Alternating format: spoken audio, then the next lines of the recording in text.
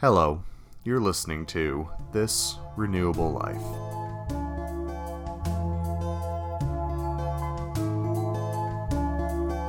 Hi, I'm Chris Orzeski.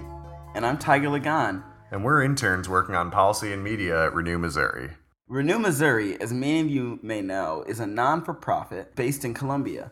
Our mission is to transform Missouri into a leading state in both energy efficiency and renewable energy by 2016. So this is an update for our supporters to explain the importance of Pope Francis's encyclical and to incite action on an individual and communal level.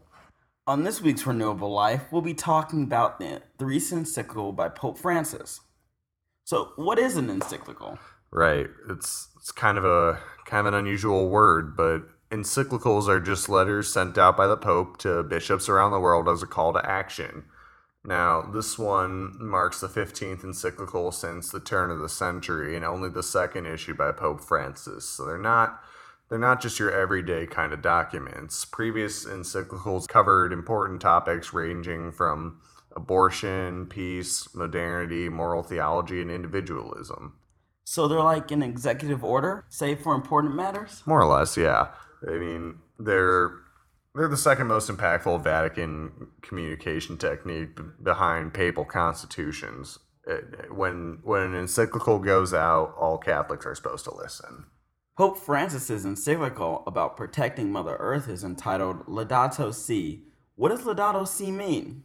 Well, it means praise be to you, and it calls for us to look at our current lifestyle choices. So our consumption and our general usage of resources, and to make changes to reflect the realities of climate change.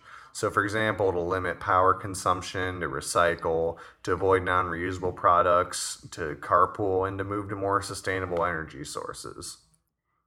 Yeah, I also saw it warns against grave consequences for not changing. That's right.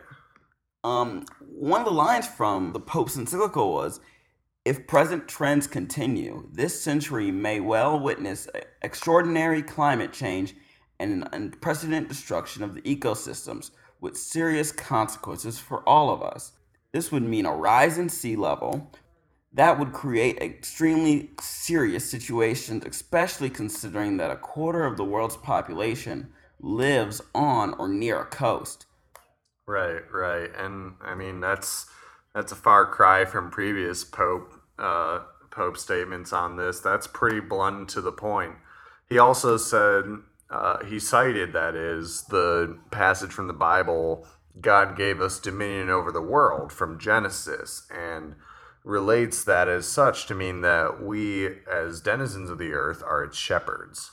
Yeah, and I see it's also a pretty nonpartisan message for all people of all backgrounds. He states that this encyclical is meant for dialogue for everybody because we live in a common home. It doesn't seem like he's just coming at this point for just Catholics. Yeah, and that's very important. That's one of the reasons that responses have been so strong to this, and there really have been many positive ones. For example, Reverend James Johnson Jr., the Bishop of Springfield, Cape Girardeau, say that living in the Missouri Ozarks, we can appreciate more than most Americans the great gift God gave humanity in creation, and as such, he reiterates that Christians should be highly disturbed that we're degrading God's creation. From that perspective, it creates kind of a moral obligation. Reverend Canon Sally Bingham, the founder of Interfaith Power and Light, which is a faith-based organization across 39 states devoted to coordinating and educating local congregations on climate change, said, I believe this is the potential game changer we've been hoping for. I really think it will change enough minds to get a critical mass we need to get our house in order and to cut greenhouse emissions. Right. And that bipartisan and non-discriminatory in terms of faith, that message is incredibly important and part of the reason it's been such a big talking point, this encyclical. Now, Interfaith Power and Light and the Catholic Climate Covenant have created the Climate Action Kit with tools on taking action and starting a religious conversation on climate change. And if you're interested, that can be found at interfaithpowerandlight.org. That's interfaithpowerandlight And the local Missouri chapter can be found at moipl.org. That one's a lot easier to spell. Fun fact, Renew Missouri helped to create the Missouri chapter of Interfaith Power and Light. Keep that one in mind. Yeah, and another way to show the bipartisan message of the encyclical is that the Evangelical Environmental Network and over 300 rabbis have all backed the Pope's message. This is huge support coming from around the country, from different religious groups, not just Catholics. So, what are we supposed to take from this now? Well, on an individual level, it's clear what Francis is asking us to do, just to be conscientious in our everyday life about the ways that we can help the climate crisis, to examine our energy usage and limit our consumption, to avoid plastic and paper products, to turn off unnecessary lights, to carpool, to recycle. Just all those sorts of things that we can do on an individual basis. Yeah, and the Brookhaven National Laboratory states that 2 people who carpool every day could save up to $3,400 a year and cut their greenhouse emissions in half. Wow. And then the energy saved from recycling just a single aluminum can charge a TV for 3 hours. That's crazy. That's like a whole half of a binge watching session. Pope Francis also proposes that we should take a step back and reflect on our technology use and make sure that we're using it in a conscious way and not in ways that are detrimental to the world around us. Right. And we need to all come to the table to discuss the issues that are facing our world today, regardless of creed, regardless of affiliation. It's important for everybody to keep this in mind. And the encyclical is the catalyst that we must use to bring everyone together to help push for a greener world, especially here in Missouri with our great potential for renewable resources.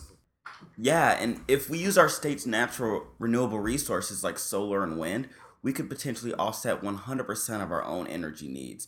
That'd be huge for the state of Missouri. We decided to point out the encyclical because it's always good to keep up on international issues, especially when they can impact Missouri. Absolutely. So, again, we are Renew Missouri. Our website is at renewmo.org. That's renewmo.org.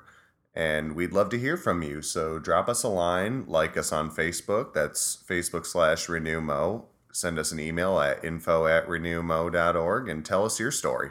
Yeah, do you know what time it is? What time is it, Tiger? It's fun time. Woo, yeah, it is. All right. What do we have for them today, Tiger? So here's your question. When was the Missouri branch of Interfaith Power and Light established? Wow, okay, that's a good one. Renew Missouri actually helped found the Missouri branch of Interfaith Power and Light, so that's a bit of a hint for you. It's sometime between 2008 and now. So, yeah, if you think you know the answer, contact us, and if you're right, we'll give you a shout out on the next podcast. Well, we'll talk to you next time. Have a good rest of your day. Thank you.